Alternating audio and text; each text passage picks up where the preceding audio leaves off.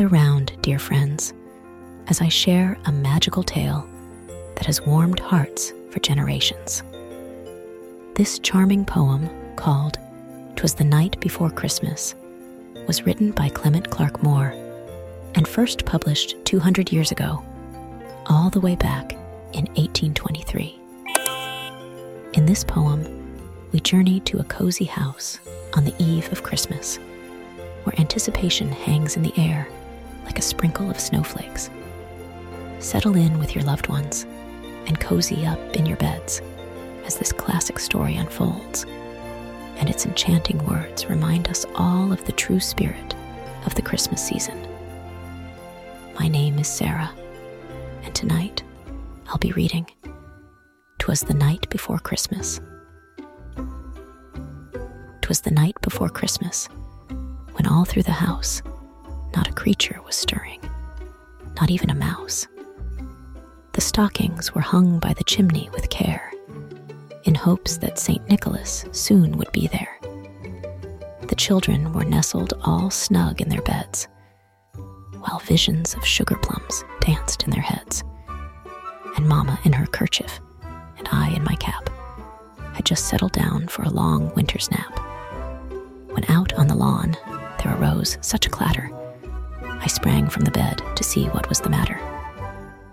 Away to the window I flew like a flash, tore open the shutters, and threw up the sash. The moon on the breast of the new fallen snow gave a luster of midday to objects below, when what to my wondering eyes did appear but a miniature sleigh and 8 tiny reindeer, with a little old driver so lively and quick, I knew in a moment he must be Saint Nick. More rapid than eagles his coursers they came, and he whistled and shouted and called them by name. Now Dasher, now Dancer, now Prancer and Vixen, on Comet, on Cupid, on Donner and Blitzen, to the top of the porch, to the top of the wall. Now dash away, dash away, dash away all.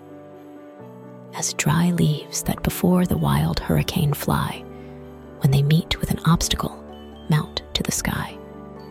So up to the housetop, the coursers they flew with the sleigh full of toys, and St. Nicholas too. And then, in a twinkling, I heard on the roof the prancing and pawing of each little hoof. As I drew in my head and was turning around, down the chimney, St. Nicholas came with a bound. He was dressed all in fur, from his head to his foot, and his clothes were all tarnished with ashes and soot. A bundle of toys he had flung on his back, and he looked like a peddler just opening his pack. His eyes, how they twinkled. His dimples, how merry.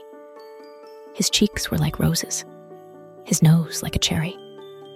His droll little mouth was drawn up like a bow, and the beard on his chin was as white as the snow.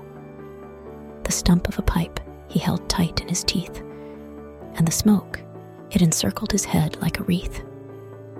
He had a broad face and a little round belly that shook when he laughed like a bowl full of jelly.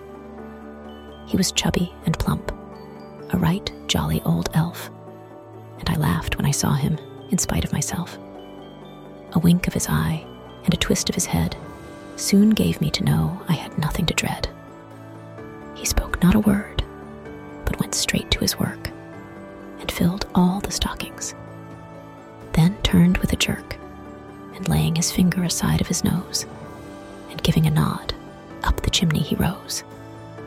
He sprang to his sleigh, to his team gave a whistle, and away they all flew like the down of a thistle. But I heard him exclaim, ere he drove out of sight, "Happy Christmas to all, and to all a good night." Thank you for listening.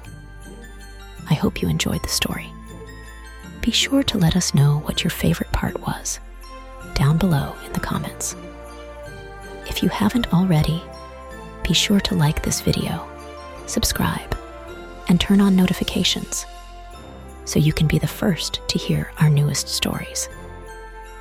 If If you're listening to this as a podcast, remember, you can always watch our stories with full visuals on our YouTube channel. My name is Sarah, and from all of us here at Furry Fun Ventures, we wish you all the best. Merry Christmas to all, and to all, a good night.